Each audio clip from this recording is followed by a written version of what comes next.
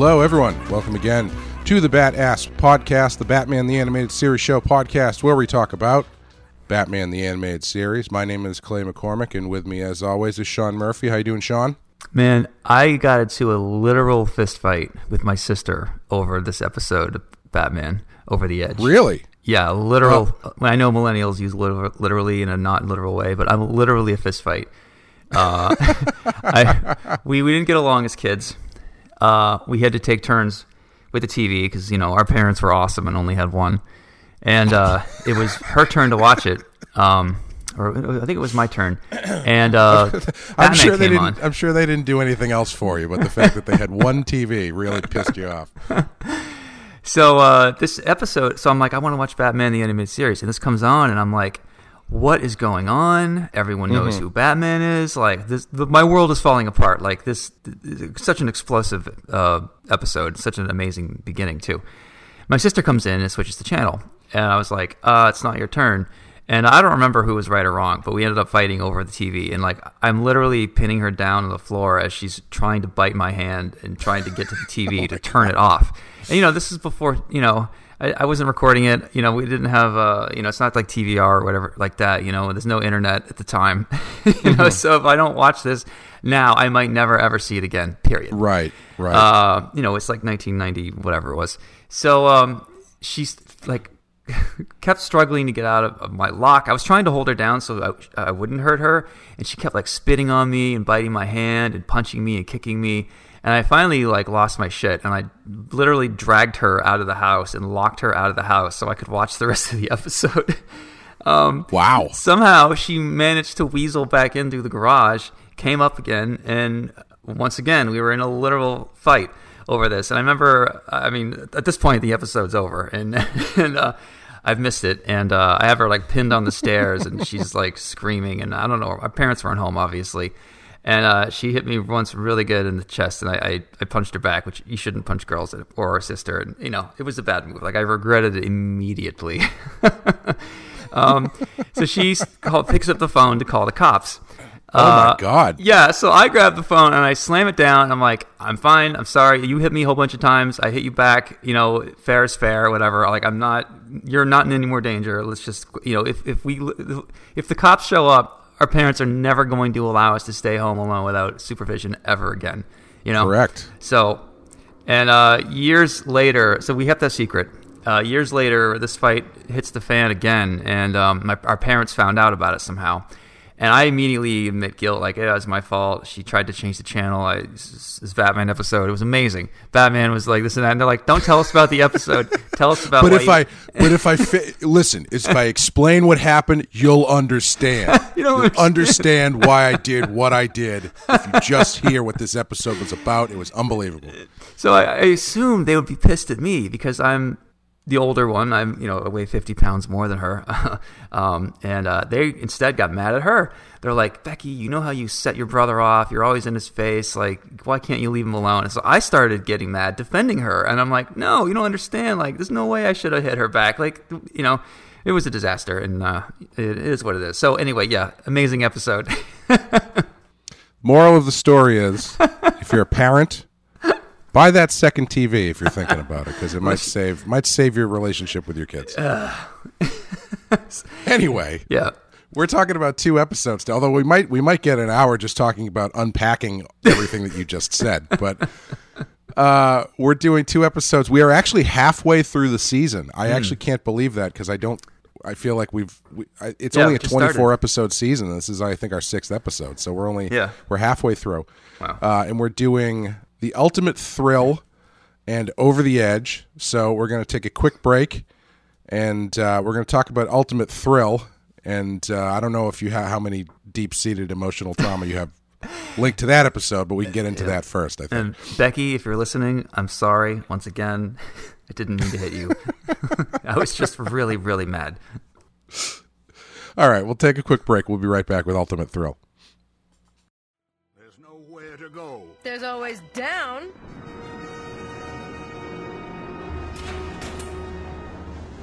But we're 3,000 feet up. Isn't it cool? Bye.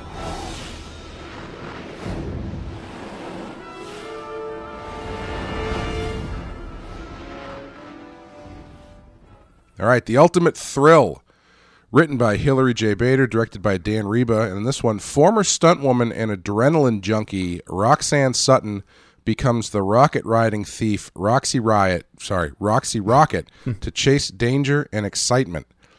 I looked up the trivia on this afterwards, and one thing popped out because it was a statement from Paul Dini and Bruce Timm that echoed something I thought while I was watching it. They didn't say it exactly like this, but this is the horniest episode of Batman the Animated Series I think I've ever seen. Yeah. At the end, when they're racing towards a cliff, she's playing a game of chicken. They're both on the rocket, and she's hoping Batman's going to blink first and jump off, and he doesn't. And she blinks first. He turns around to try to shut off the rocket or whatever, and he takes her hand, and he's like, "What's the matter? I thought you liked excitement or whatever," proving that he's more of a badass than she ever will be. And she has an orgasm as she assumes they're plunging to their death, their literal death. She gets off. Yep. Yeah. That is the pun intended climax of an episode's worth of horniness from a bunch of different characters. There's a little bit of horniness from Batgirl in this. There's a whole bunch from Roxy. It is a very subtext laden episode. Yeah. That being said, I think it's a pretty good one. I think Roxy Rocket is a really fun character. She's got something about her. I don't know what it is, but there's something about her that is different and kind of fresh. Yeah. While also being a really kind of classic, almost like Fleischer era design to her. 100%. Yeah, well said. She's got the Rocketeer kind of look, and she's riding this ridiculous, oversized metaphor. But it feels like something you'd see out of the Fleischer cartoons in the 30s or 40s or whatever. Yeah, I loved her from the minute I saw her. The design, the goggles, the rocket, the leather jacket, the hero scarf, the hair. I had a crush on. I was definitely had a crush on her when I first saw her, and this is exactly the type of woman that I would date for a while and would get me into a lot of trouble because they're crazy, Yeah. She's got an attitude. They somehow managed to, thankfully, made her have an attitude that's different than the other female characters on the show that have that sort of like. I don't know what the word is, but aggressive isn't the right word. But right. she's very different from Catwoman. She's very different from Harley. Yeah. But they all kind of are playing in a little bit of the same, pool there. Yeah. And it's just a really, she's just a lot of fun. She's a really fun character. Yeah. Yeah. She's hot in a way that like punk rock chicks can be hot. Or roller derby girls are hot. They're aggressive and powerful, and they own their bodies. They're not afraid of their bodies, and it's just a different type of sexuality than what Catwoman has. It's not sensual. Right, it's like rugged, but it's like, God damn, you're hot.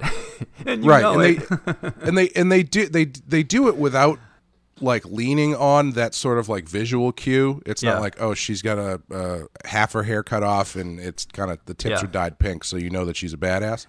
Like it's very much from the performance of the actress. Yeah, which is, I think it's great. I looked her up. I didn't recognize her name from anything really. I'm surprised. She's good.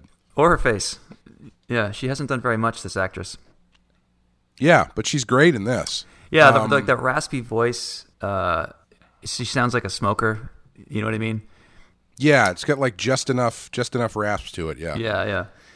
Yeah. No, it's yeah. I mean, to skip to the end, one thing I would want to draw in this is obviously Roxy, because I think she's just amazing. I got to draw her in White Knight. I had her as one of the villains who got brainwashed, and there wasn't a whole lot of time to really do like a splash with her, really do what I would have liked to have done. And mostly, I found the rocket. Whoa, calm down, Sean. Jesus Christ. Talking about doing what you'd like to have done. God, I didn't even think of it that way. But ironically, I hated drawing that fucking rocket. Oh, really? Yeah. It's my design problem with it is a whole lot of nothing going on. Just like when you draw the TAS Batmobile, it can be tricky because you have like 3 lines. And if you don't get them all right, then it's going to look wrong. It's not like there's a lot of detail that you can scribble in to cover up anything, you know. And for her rocket, I had a hard time figuring out how the handlebars would attach. Because I don't like how they're swept back in this episode. I sort of like a different design sense, but I never really took a hard stab at it. I sort of half drew the rocket in the first panel from far away, and then I got to draw it closer, and I sort of figured some stuff out, but I never actually took the time on the side to do like a design of like what I'd want to see. You know what I mean? So whenever I look back at those little pages, I'm just like, ugh, fucking rocket. You know what I discovered while I was doing Bloody Hell that I have a really hard time drawing is period. Like okay, yeah. You took a break. Yes. I thought that was the end of it. Yeah, I have a really hard time drawing. No, I have a hard time drawing those. Like basically, I learned it because I was drawing all these swords. Yeah, and I was like, man, I just haven't really figured out how to reconcile two straight lines that then turn into like a arch that comes to a point. Yeah. And I don't know why. It's just something like every time I do it, it's like I start I stop the straight lines at the wrong point, so it's like not even or something, or the point is like slightly off center. Yeah. I can see drawing that rocket. If you don't kind of like nail it, I can see it being very difficult. Yeah, it's sort of like drawing a sword. You got this curve, and it comes to like a point, and there's like a little antenna dot on the nose or whatever. If you have the wrong angle on your French curve or whatever you're using, it can look droopy. It has to be, again, I don't mean to get into all these penis jokes, but this whole episode is apparently just going to be a giant therapy session, so we may as well get into the psychosexual aspect of it now. I wonder if you slow down any of the explosions, if you would see like a cloud shaped like a dick or something. Oh, jeez. Because that's what I would have done. Yeah, we know. But you know, they also throw in the penguin here to give a little bit of extra stuff for her to do. I like. How did you feel about the animation in this episode? Because the first chase sequence. Mm-hmm. I didn't think looked great. The one where it was he was chasing her in the Batwing, mm-hmm. But the second one when he's chasing her in that toy advertisement he's wearing, through like the tunnel and everything, that looked fantastic. I thought the animation, like from that point on, I thought was really, really good. Yeah, I think sometimes this design of this season is a little bit papery. It's very flimsy. It looks like Batman's cut out of a piece of cardboard. And you can just sort of knock him. He doesn't feel very rounded. He doesn't feel three-dimensional at all, even though obviously he's not 3D. But you know what I mean. Mm-hmm. And I feel like some of the angles they pick on him, he looks like a sticker that's moving. He doesn't look like a round object at all. But I think that you're right. They did manage to fix it. So at the very end, when she takes off her jacket, and you can see her like Bruce Timm arms, you know, just sort of her hyper-extended elbows slightly. She's like this like pin-up girl, like Betty Page on top of this rocket. I thought she looked so good. She looked very rounded. But Batman with the angles, I think it just made him more look like a piece of paper sometimes.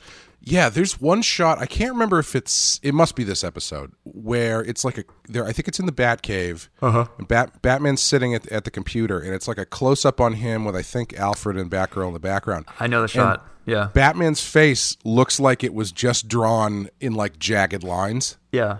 It feels very flat. You're right. It feels like somebody cut him out of paper or something, as opposed to like a fully formed figure. Yeah, for sure. It's funny because you can tell a different studio did this than some of the other stuff that like. I think the next episode was done by the Best Studio, and it's in Japan, and they always draw Batman with the biggest fucking chin. But they make it work. Like there's something about it. Like his eyes are, 2 inches apart. His nose is right there, and then there's his mouth, and then there's a giant ass chin underneath that. But it kind of works. And this studio moves the mouth to a more anatomically correct position, but it uses these like concave lines to outline his face. So instead of like roundness coming out of your ears, it dips in around the cheekbones. It's like the style choice that they make. And it stands out to me because the other studio who animates this season doesn't do that, but they do the big thing. It is interesting. I always find it interesting in the show when you can see the disparity between animation houses or what, because there are some that look like they are movie level, big screen ready animated feature quality, and then there are some where it's like we needed to get this done because the episode was late, and so we cut a couple frames out of this punch that Robin's throwing in this one. Yeah. Roxy. Sorry, go ahead. I was going to say this is the first time we can see that the Penguin is going legit. Like he sort of describes, like, I can't get caught. If you're coming here, Batman's going to follow you. When Batman shows up, he's like, where's your warrant? Like, he's going to be a legit, straight businessman. And I don't think that that's been described up to this point. Yeah, we've seen the Iceberg Lounge, but I don't think that he's ever voiced that he's trying to be a legit businessman. Yeah. He's horny, too. We get about as close as we can get to him doing the line from Batman Returns where the Penguin's like, I want to teach her my French flipper trick. It's actually very similar kind of interaction with him and Roxy as with him and Catwoman in Batman Returns. Yeah, not quite as creepy. Yeah, not quite as creepy as Batman Returns. But when you're leaking ink and juice out of your face while you're talking, it kind of turns it all up to 11. Yes, Roxy's an interesting character because she actually originated, I don't know if anybody else really did this, she originated in the Batman Adventures Annual #1. So she was a comic book character first, but she was a comic book, the comic book she appeared in was the animated series comic. So Paul Dini created her for the animated series comic, Batman Adventures Annual. And then which was in 1994, so she had been around for 4 years before this episode came out. Wow, I did not know that. That's cool. Yeah, and so when they re-upped the series for the new Batman Adventures, they grabbed her and they thought she would be a good villain to use. Yeah, and I think I agree. I think it's a good choice. I think she's really iconic, but incredibly simple. Like there's no real weird gimmicks. She's just like a former stunt person who's a thrill seeker and turned to crime. That's it.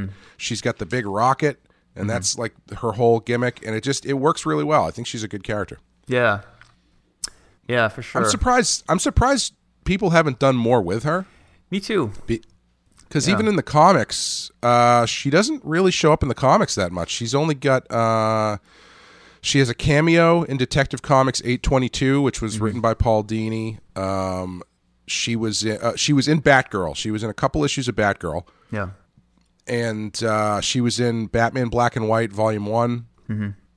And one appearance... Oh, she was in 4 issues of Batman Lil Gotham. And, that's Dustin. So Dustin Nguyen is book, a really close friend, and he and I bonded over this cartoon and Roxy. So I'm sure he threw that at the writer. Or Derek Friedolfs, I think, wrote that stuff. And cool. I know that's probably Dustin telling him, I want to draw Roxy Rocket. Yeah. And after that, the only other appearance is in White Knight. Where and I think I killed her. Yeah, I think he killed everybody. Actually, it doesn't. I don't know, because it only mentions she appears in White Knight number 3 and 4. It doesn't mention that she shows up in Curse of the White Knight, so maybe she's still out there somewhere. Or somebody hasn't updated the Wikipedia page for Curse. I'm not writing those. Whoever's I don't know who's doing that, but usually they do a very good job. Although for a while I was an animator and I didn't correct it, and years went by, and finally somebody took out the animation part and just said I was a comic book artist, which is really? Oh, that's funny. Yeah. But yeah, I'm surprised she hasn't really had like a main title or anything kind of like run. Because all of these credits make it sound like she was just kind of a background character, or maybe like. Yeah, usually if they have a story, they will write out the story in Wikipedia, and that's not the case. I mean, it's begging for a Roxy Rocket year 1. I mean, you and I could easily come up with a pitch. It's like, oh yeah, so she was a stunt double and she had this thing and she liked to make things more difficult, and here's why, and here's how she got fired. Like, I love how they said she can't get insurance anymore because she's too much of a risk taker. Like, right. This is a kid show, so you don't want to go into insurance too much. But they do sort of quickly describe it, and it makes sense. Like, if I was an insurance guy... we would write 4 issues of red tape that you would not believe. It would be the most exciting. Actually, no. If we what would be great is Red Hood Volume 2 should be the year Jason spent as a stunt person, where he ends up meeting Roxy Rocket. That's true, man. He could be a little bit like Brad Pitt in Once Upon a Time from in Hollywood. There's a whole. I think there's a whole series you could get out of him just using the the Incredible Hulk TV show framing, where it's like he's just constantly on the move, moving from town to town, job to job, kind of thing. But he's also a little bit of kung fu. Exactly, kung fu. Yeah, I think that would be cool. Yeah, that's funny. Did we say on this podcast about Jason Todd and how we're sort of basing him off of Johnny Lawrence from Cobra Kai? I think we did. Yeah, I think we did mention that a couple episodes ago. Okay. But yes, that is the plan, is to at least a little bit base Jason Todd in our White Knight spinoff on Johnny Lawrence. It's funny because you asked me, can I tweet something about this, and I said absolutely not. Do not write this down. If they can Google search it and they see that you've jumped the gun on marketing, right. But if you say it in a podcast, nobody seems to care. So, because no one's going to listen to you and I talking about mullets for 2 hours just on the chance that we're going to spoil a Jason Todd book that hasn't been announced. That's true. That's true. But anybody listening, do not write this down on Twitter. Thank you for not writing anything down. Like, I feel there's a lot of secrets are kept here. This podcast. Like, I've met a lot of listeners, and none of them has spoiled said any of the dumb shit that I've said that could have gotten me canceled like 100 times over. I was going to say, what you just did though is you asked everybody not to press the giant red button, and so now everyone's just going to want to press the giant red button. But we'd appreciate it if you didn't, I guess. Yeah, don't talk about it too much if you can help it. Yeah. Otherwise, I won't be able to be as honest on these podcasts anymore. That's true. The only other thing that stood out to me in this episode that I thought was really funny was the last sequence when they're flying. They're doing the rocket chase there. Yeah. They go through an area of Gotham that is apparently a desert with canyons, a forest, and then also touches the ocean. It's Springfield. Yeah, it's very much Springfield from The Simpsons, where it's whatever land you need it to be. It's within driving distance. I would have thrown in a cameo of that. There was an episode where Bruce forgot who he was, and he was in a prison gang in the desert. Oh, yes. I would have found a way to draw that in the background, or that fat guy somewhere in the background, because it looks like the same desert. It does. It probably was. I can't imagine there's too much desert outside of the city limits of Gotham. Yeah. It very much kind of felt like a Wile E. Coyote cartoon to a certain extent, with 100%. Him riding the giant Acme rocket through the canyons and stuff. I wonder.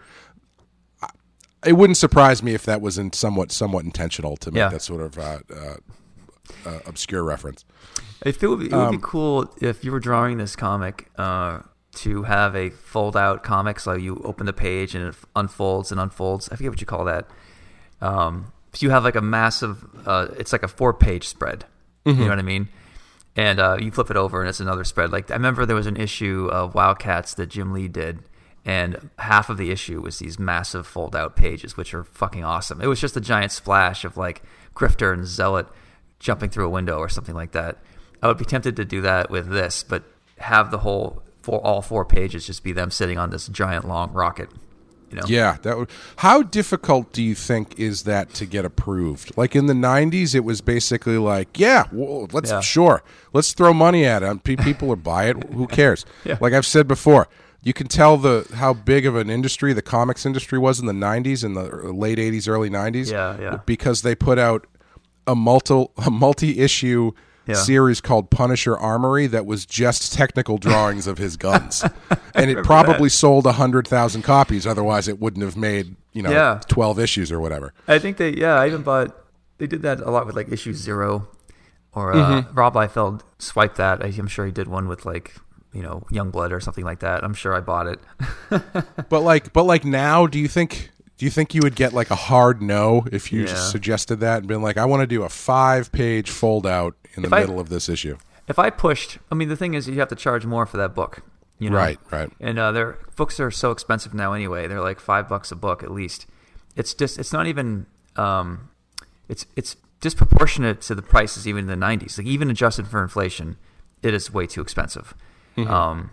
And yeah, it's funny because saying that has become like a culture war thing on Twitter, which is stupid. But yeah, $5.99 for a book is already asking a lot. And if you're going to ask now $7 for a book that's just glorified splash pages, like I would try it. You know, and I mean, I'm sure if DC is going to say yes to anyone who can move those numbers. It might be someone like me, but I don't know. Yeah. You know what would be kind of cool? If you did that like in a Flash comic, right? And you have this big sequence where he runs backwards through time. So every fold out is a different time period. Yeah. To make it look like that would be kind of cool. But yeah. It would probably be like an $8 comic. Unless that comic is like 60 pages, I don't think that's going to fly. Yeah. Yeah, I don't know, man. There is one thing that really bothers me about this episode. It's so when Batman's in the bat plane and he's in trouble and he lands in the Batcave. First of all, you're trailing a bunch of smoke and fuel and fire. Like you just drew a straight line to where the cave is, basically. But whatever, it's a cartoon. So when he lands, the front wheel of the fucking jet comes down, and it looks like a wagon wheel. It is the jankiest, I didn't even notice it. Low-tech bullshit. Like, it bugged me when I was a kid, and it bugs me now. Like, it looks like a fucking wagon wheel. It's got spokes on it, and it's just, yeah. There's no way that flimsy piece of shit would hold up, take the impact of a plane landing on it. You know, the other thing I noticed in that sequence actually was when he comes down, he has those like bungee cords or whatever that are stopping him. Yeah. That animation looked exactly like, remember in Batman '89 when he flies and he catches all the balloons in the ears? Yeah. It looked exactly the same. I wonder You're if right. they just referenced that to get that the way the wires hang over the side as it's going through. I hope they did. I would bet $1,000 that they did. That's such a cool, because you have like, how is this thing going to slow down? We could do like a parachute out the back, but that's boring. I don't know. Yeah. Just hit a bunch of elastics. This whole episode has a little Wile E. Coyote built into it. We'll stop him with a giant elastic band. Did you say that it was Paul Dini who wrote it? I can't remember. Paul Dini created the character, but the episode itself was written by Hilary J. Bader. Okay, yeah. Because I think all of these writers are Acme, Roadrunner cartoon fans. Oh, sure. Yeah. Definitely. Yeah. The only other thing I wanted to mention about this was it's another episode that has a really abrupt ending to it. But I feel like in this case it kind of works because I don't really know what else you do after he catches her, except, I mean, if they cut back to Wayne Manor and he's just taking a really cold shower, that might be a way to end it. But aside from that, I think the abrupt ending kind of works in this one. If you could do this episode without any dialogue, you could have made this like, if this was a comic issue, you could do it with no balloons and just do it through silent storytelling, and it would be exactly the same. Yeah, pretty much. Yeah. That's why I think the ending works, because it's just like the whole episode is like beat for beat for beat for beat for beat, and then you get to the end and one more beat and we're done. Like that's kind of the gimmick they're going for. And the episode itself is kind of a giant chase sequence, right? And the chase sequence ends when you catch the person you're chasing. You're right that I hated his fucking rocket pack. It looks dumb. It's like, all right, so you have that. Well, why would you walk anywhere anymore ever again, Batman? Why not just wear that all the time? Why have a grappling hook? Like it's just you jumped over this logic ravine. You can't get back now. Well, he's trying some new stuff out. He's got the jetpack. He's got the fire suit. Maybe he's not going to hang on to everything. Yeah. In this one, when he takes the jetpack off, he throws it down very violently as though he thinks it sucks. I noticed when he takes it off, it's like cluck clank, cluck clank, cluck clank. Like he's just upset with it. Yeah.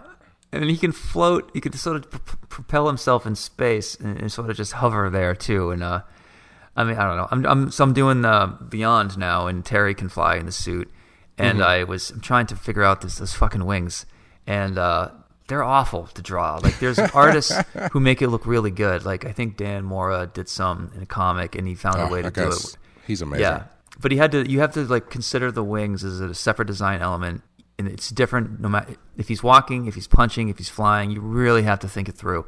And you can tell a lot of artists who've drawn Beyond's wings didn't know what to do with it. They're kind of just flapping around. Like there's these two, like they look like wings of a fly, if you're not careful. There's these two Oh, flappy sure. things that shoot out of his back, and it's not clear. Are they coming out of his back? Are they coming out from like underneath his armpits?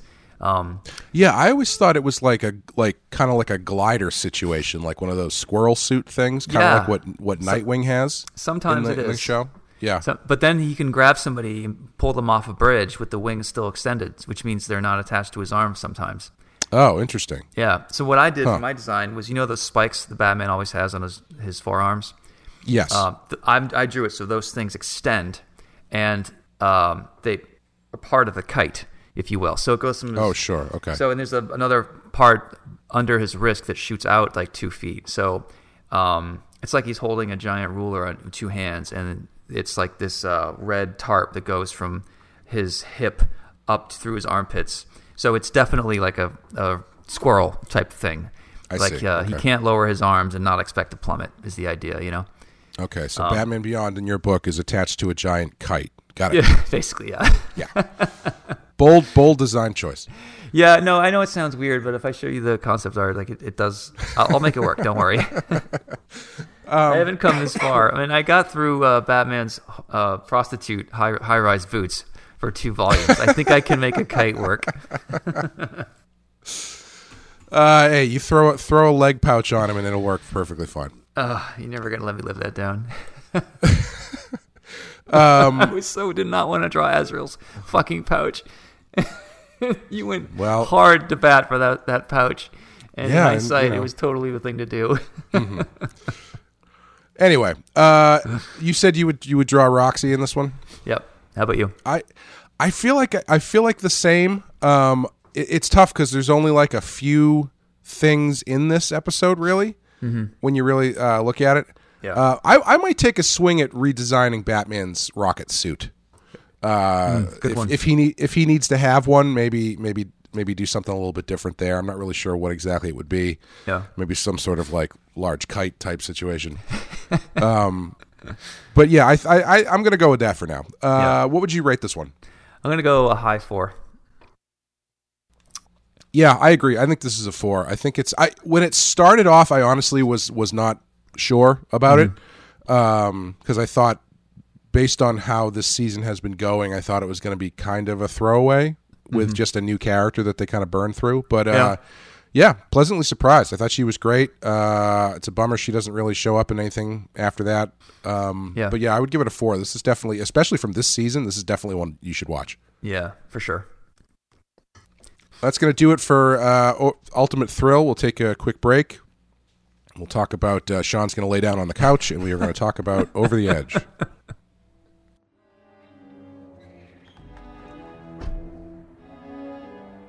sign of him yet, Commissioner. Keep your eyes open. I know he's here. Barbara.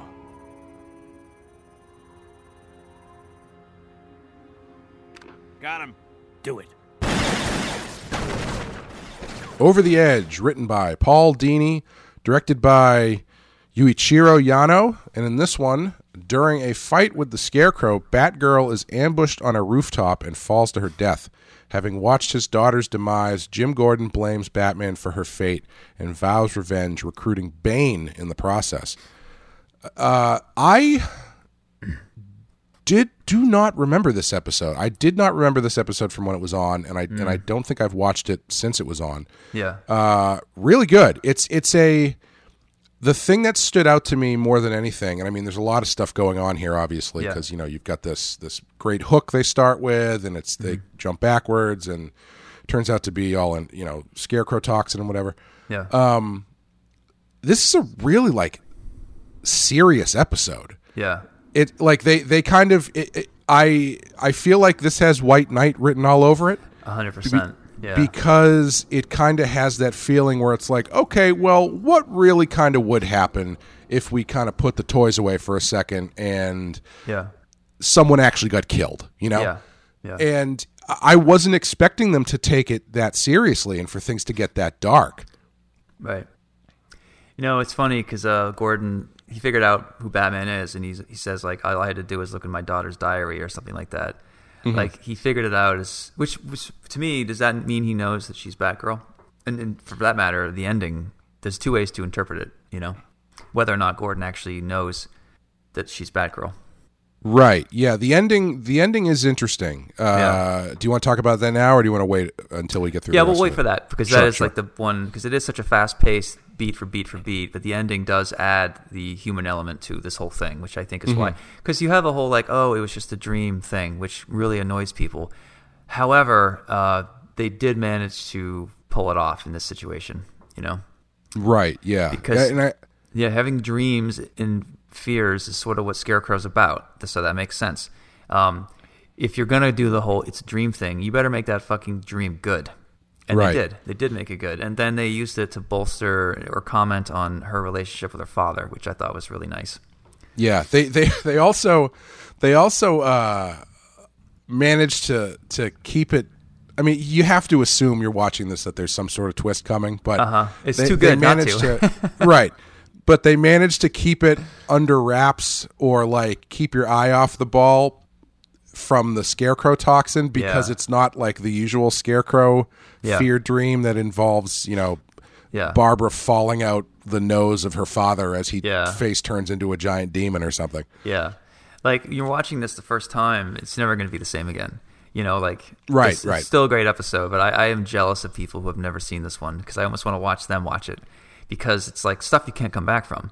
You know, Gotham, everyone knows that he's Bruce Wayne's Batman. You can't undo that. Gordon's going after him. Can't undo that. Gordon's breaking the law to kill him. You know, like cops are literally shooting at him. Alfred sacrifices himself kind of so Bruce can escape. Right, and right, it's right. just like, oh shit, they are slaying all the sacred cows here. How the hell is Gotham ever going to be the same again? You know? Yeah. It's funny though. I do think they're playing a little bit of dirty pool as far as writing this goes, because sure it's Scarecrow toxin, whatever. Yeah. But like the way that they present the episode, it has like a flashback built into it. Like what I'm saying is her dream is very writerly structured. Let's put it that way. You know what I mean? They're using some tricks of manipulation that writers have, but that aren't necessarily present. You would think in a person's. I don't know. Maybe not. Maybe people have dreams that have flashbacks built into them. I don't know. But but like it's played so straight, and they do that thing where they start with the beginning, and then they get to Nightwing saves them. Oh, by the way. One of the big thing this episode does, I think it confirms Nightwing's got a mullet because the back of his hair is so long when he's on that jet ski and it's all flapping in the wind and the top is just so tight and not moving. I have to imagine it's shorter and possibly buzzed down versus the 1.5 feet of hair he's got coming off of the back of his neck. I've been thinking about mullets all week since you released that podcast where we talked about Nightwing's mullet. I can't stop thinking about when I edited it, I did not realize how long we talked about mullets. It was like 10 minutes. But we weren't repeating ourselves. Like I thought we were adding more interesting, important topics. You know, talking points about mullets. You know. Yeah. The real things, the real questions to get to when you're talking about anything. Really. Yeah. I'll never look at Bishop the same way again. I never registered that he had a mullet. Have you lost respect for Bishop now that you've known? No, you know what? Honestly, now, if I was going to draw a Bishop, or if they had a Bishop movie, I think you should just go for the mullet at this point. You know, I think just do it because 80s are back anyway. Fuck it. I think there's a way to make it work. So the way that they did Bishop in Days of Futures Past, they gave him like long dreadlocks and stuff, and I thought he looked great in that. But if Bishop ever shows up in Deadpool, he 100% is going to have that mullet. He has to. Yeah. Yeah. You're right. But the beginning, they play it so straight that it's so dark, and then they do that kind of like flashback thing where Nightwing needs to know what's going on, and so they go, well, I'll tell you. Give me a second, and I'll recap everything for you. So they kind of keep you off the scent a little bit, although you would think that Scarecrow being involved might be a bit of a tip-off, but there are so many other people involved in this episode. Yeah. It's not like super clear who the villain is. Right. And if you want to look at this from a psychological standpoint, what does it say about Barbara's what she thinks about her dad, that she thinks that her dad would go to the awful depths that he goes to in this episode to get back at Batman? Yeah, I think that shows a lot of character for her and her father, because I don't think people disagree that Gordon would lose his mind, for a day, and he would play all his cards, and he could probably be very formidable if he wanted to be, and make Batman's life extremely hard. I think that empowers his character a lot, and it shows him as being because Gordon very much is by the book, but he's willing to put all that aside if it means avenging his daughter. Yeah. I want to see a lot for him to break the rules. What I do want to see, though, is I want to see the deleted scene where after Gordon goes to Bane and offers him what he offers him to kill Batman, they let him out, and then Gordon goes, "I'm really sorry. All we could find for a mask was this BDSM thing. Is this going to work?" And then Bane's like, "Yeah, this is going to work." And then Gordon walks away and he's like, "I'm going to kill that motherfucker." Where's my luchador mask? Yeah, I hate BDSM mask Bane. I really don't like it. I like it, but I know what you're saying, and I agree. I think I wouldn't mind it as much if he didn't have the spikes around his neck. I don't know. It's just a really weird look for him that I don't care for. Yeah, I went through when I used to like drawing characters wearing tight leather, because Travis Touré used to do it really well, and I would copy his stuff. So I remember like Wolverine or Zealot, where somebody was wearing tight black leather, and Adam Hughes went through this phase, and Jason Pearson and a bunch of those guys. It was like a thing in the late 90s, because it was like, you don't have to render muscles, just render sweet tight leather on everything, like in the Matrix, So I'm sure that's kind of what they were going, or at least tipping their hat to. Just on his face, though, not anywhere else. Yeah.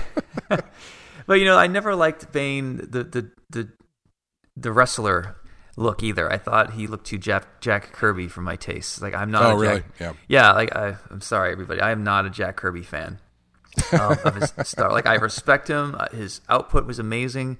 He was the guy in the time and the place, and I'll never be as famous as him. Like, I get it. Like, I have all the respect in the world for Jack Kirby, but when I look at his stuff, it's just not my thing. Like, I'm evolved off of styles that are 3 generations evolved from that. Like, I'm not even looking that far. You know what I mean? It's like, I might be looking at Jim Lee when I'm drawing, but I don't see Jim looking at Jack Kirby either. Like, I'm curious, like, what the tree of evolution looks like. I am not on the branch that connects to Jack Kirby, although you could argue everyone in comics is connected to Jack Kirby, which is also true. I don't know. Yeah, he's one of those guys. He's one of those guys that it kind of took me a while to come around on. Like, when I was younger, I had the same response where I was like, why do people like this guy? I don't really understand it. Yeah. But as I got older and I was kind of like looking at his stuff a little bit more, and I was like, okay, I get it. I think it's a lot of it is based on the time and the place, and like how innovative his stuff was. Yeah. But at the same time, it's just nobody else draws like him. Like, he created so much language for comics that comics don't exist without them as they do now. Yeah. That it's just incredible what he managed to do in arguably a fairly short period of time. Yeah. Yeah. It's funny. I never liked Darwyn Cooke's stuff. And he's passed on like 4 years ago. And oddly, like, I am friends with all of his old friends. Like, I managed to get into his clique by accident just after he died. Mm-hmm. So I had friends who were like bawling their eyes out, upset that he was gone, And, I met him once. I know he was like a kind of a hard drinker and kind of a man's man, or at least thought he was. And I just never liked his stuff. I liked Bruce Timm's style fine, and I just saw Darwyn as a swipe of a ripoff, and like, there's so many styles that were like comics of yesteryear, like, it just seemed like this like retro thing, and like, I don't fucking get this. I don't care. I got Final Frontier or whatever. I didn't like that either. I mean, I just don't get it. And hopefully none of my friends listen to this, because I don't think they know I feel this way about Darwyn. So I might have just ended 3 friendships. Well, I felt the same way about Alex Toth for a long time too, where I when I first started looking at his stuff, and I was like, yeah, Space Ghost, who gives a shit? And then again, that's another one where I was like, oh, okay, I get this. I understand why this is so revered now. It's, because I think that stuff lands differently when you are considering different things at the time. You know, like when I first came across Alex Toth, I was like right in the pocket of being huge into like Bill Sienkiewicz and Dave McKean and these guys who are like really pushing the boundaries and really lines everywhere. Yeah, it's the complete opposite. Yeah. And so when that kind of like settled down and I was looking at Toth again, I was like, okay, it's the economy that is the brilliance here. Is the stuff that he can do with so few lines and make it so That's why, so well. Yeah, the artists. The reason that we call them artists is because they're often unappreciated by the masses because they're doing something that only the artists can see. Like you have to have some training before you can realize, adding a bunch of lines isn't always necessary.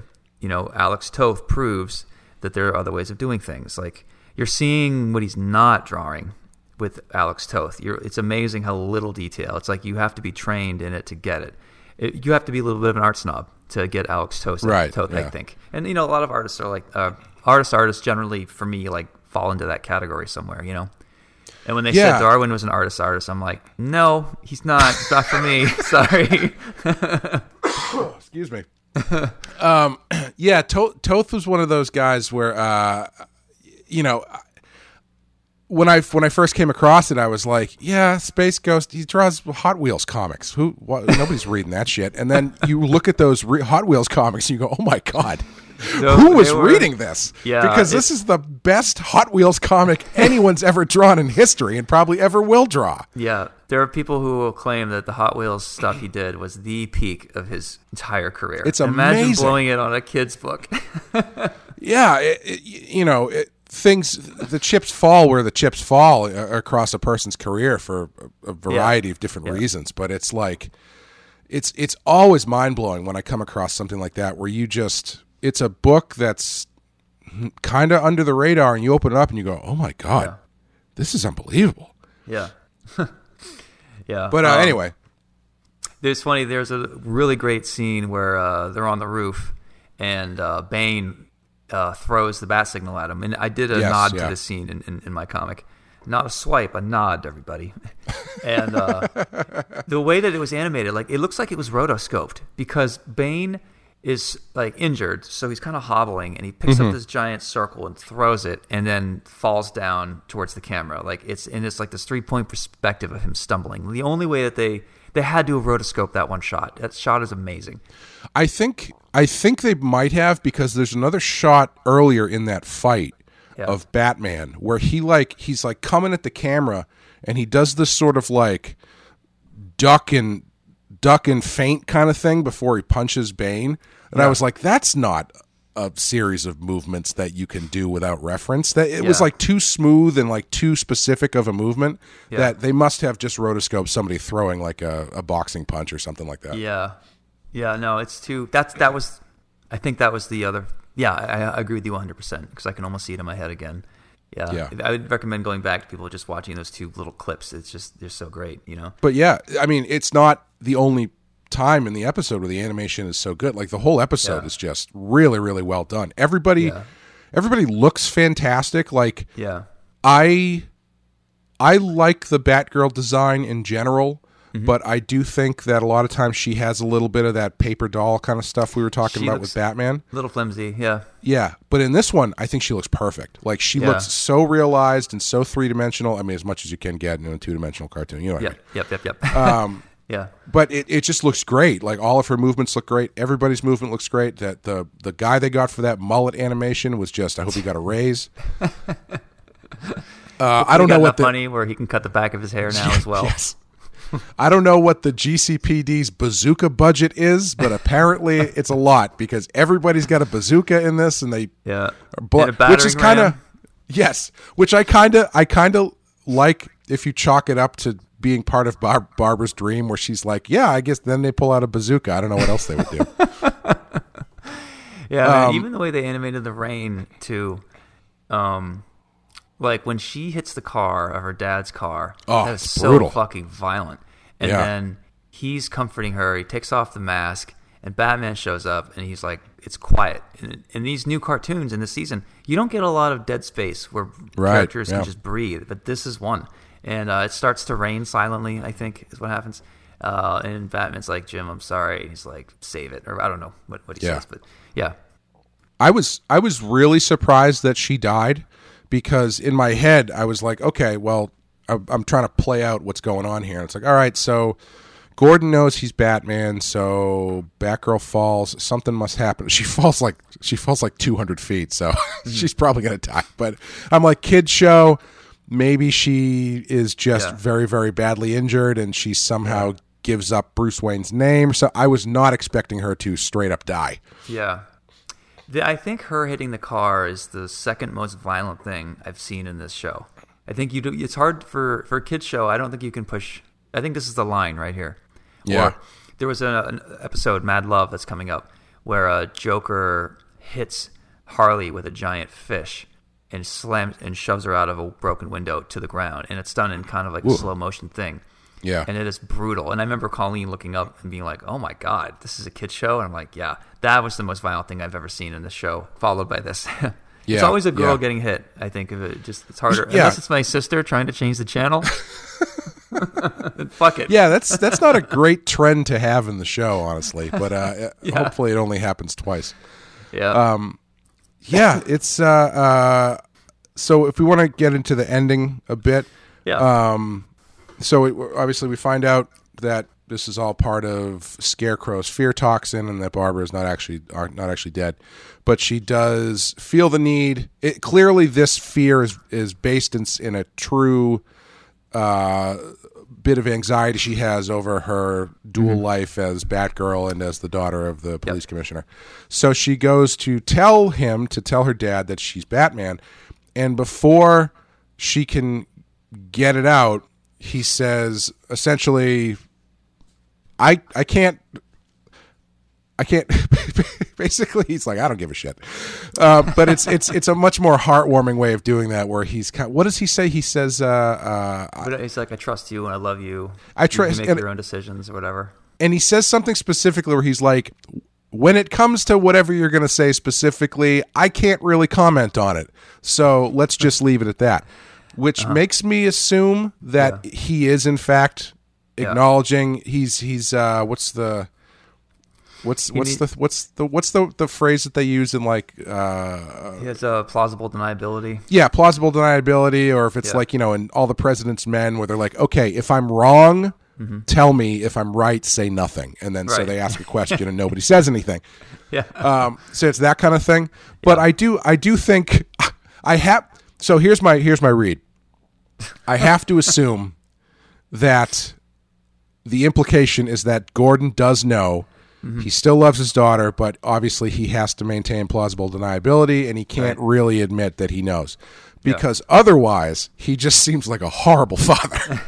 Because otherwise, like if she's like coming to him to tell him that she's pregnant or something, he's like, honestly, don't even tell me. I probably shouldn't know anyway. I trust you to do whatever's right. I'm going to go watch TV.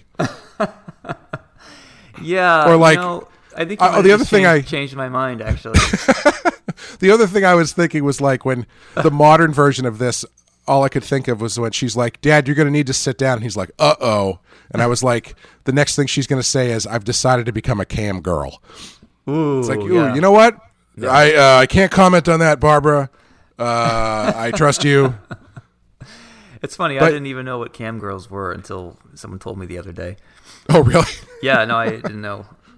I mean, I know what pornography is, but I didn't know that there was this culture of girls who were doing it on their own just to make money during COVID. I guess I'm not on Pornhub enough to notice that. But yeah, I feel like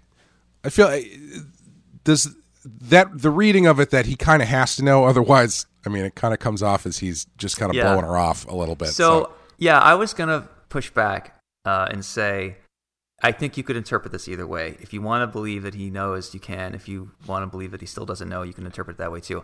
But given what you just said, if you assume he knows, then his dialogue and his approach makes a whole lot more sense. And he is still an intact character who cares about his daughter, but is also a cop. Like that is the better solution here.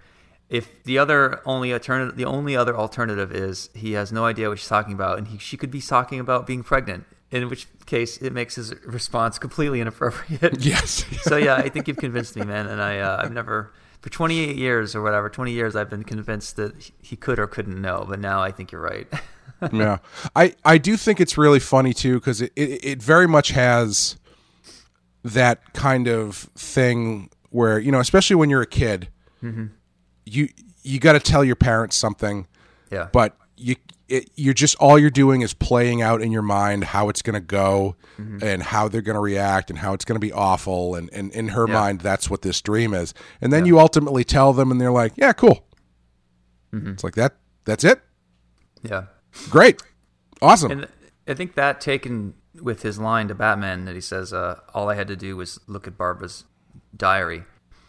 So he knew that her diary would contain information about Batgirl and Batman, which means he knew she was Batgirl. I think that line and the ending itself is pretty clear now to me that he knows. Yeah, I think so, because it is. I'm really conflicted. And she knows that he's Bruce Wayne, because that's the first time that's actually, I think.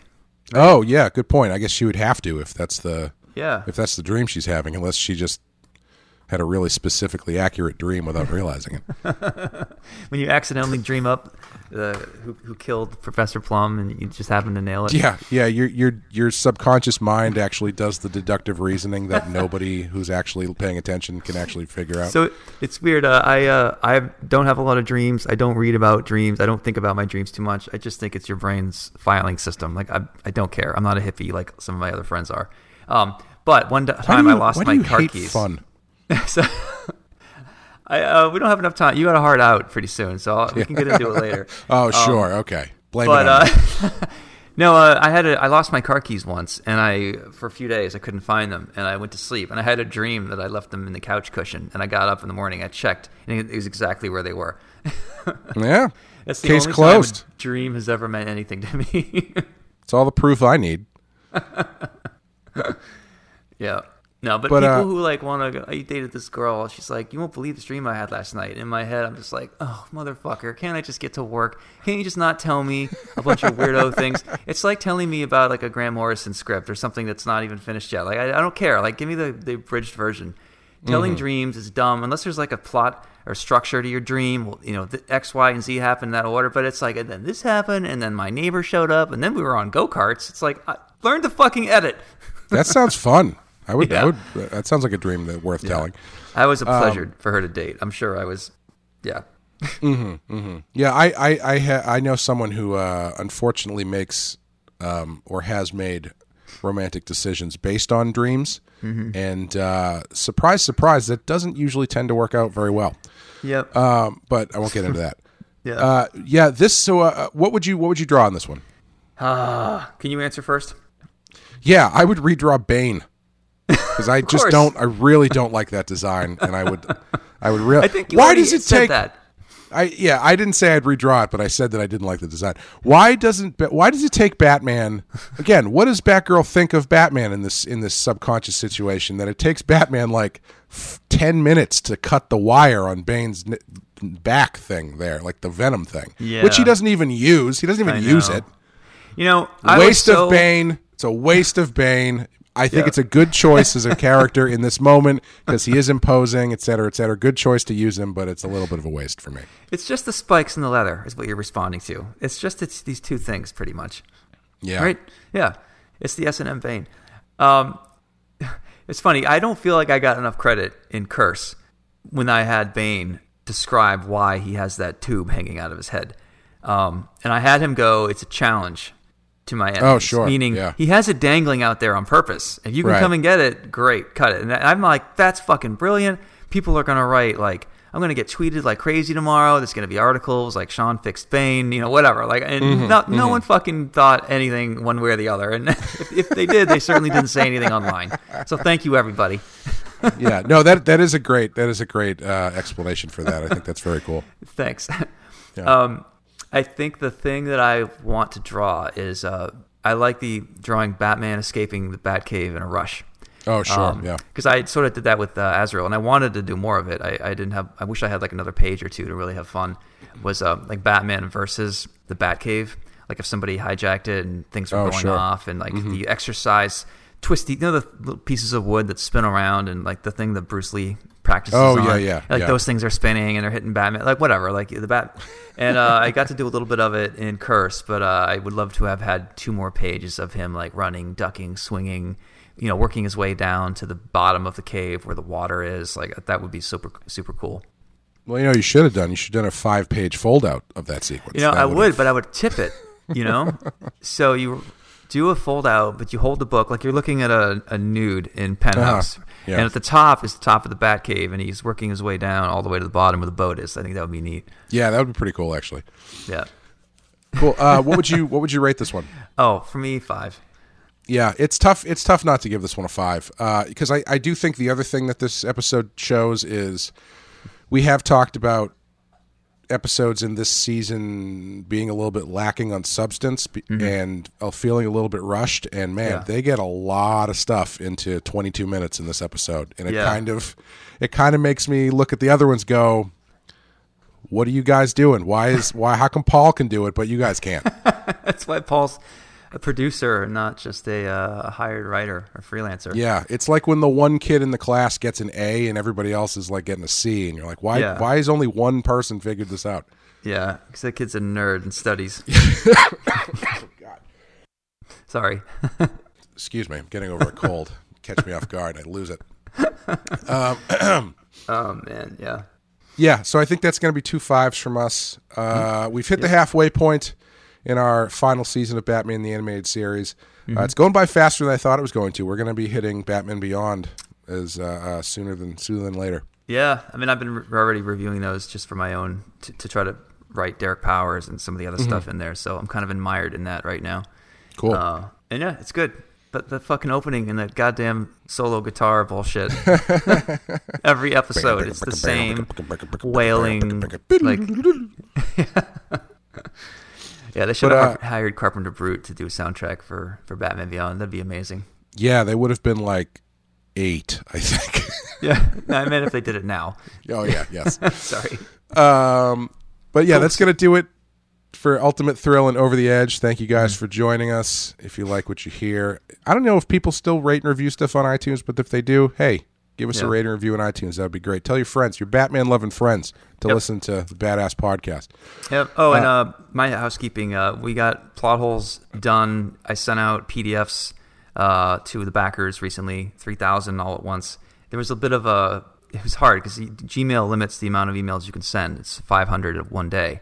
And at first they're like, my assistant's like, let's just do 500 a day. And I'm like, you're going to make some people wait 6 days. Like, they're going to lose their mind. You have to find a better way to do this all at once. And we did, but it still came out kind of choppy. So if you're listening to this and you backed it and you did not get your PDF, then reach out to Jeff at SGM Art Sales on Twitter, and he will be all over that.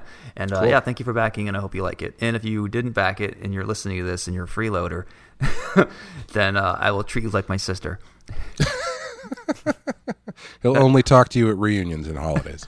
We get along great now. When she gets drunk, she'll bring that story up because she knows that I'm so upset at myself still about it. And I cannot have apologized. I don't think I've apologized for one thing more in my entire life than that. And it's all because of this episode. You know, that's what making art is about, is doing stuff that affects people's lives. And in this case, it both split a family up and then ultimately brought it back together. So, I mean, can't ask for more than that. Man, if you're in a fight and someone's like biting, kicking, spitting, you just fucking lose it after a while. You know, like, I don't know how cops keep their shit together for sometimes. You know, other times they obviously lose their shit.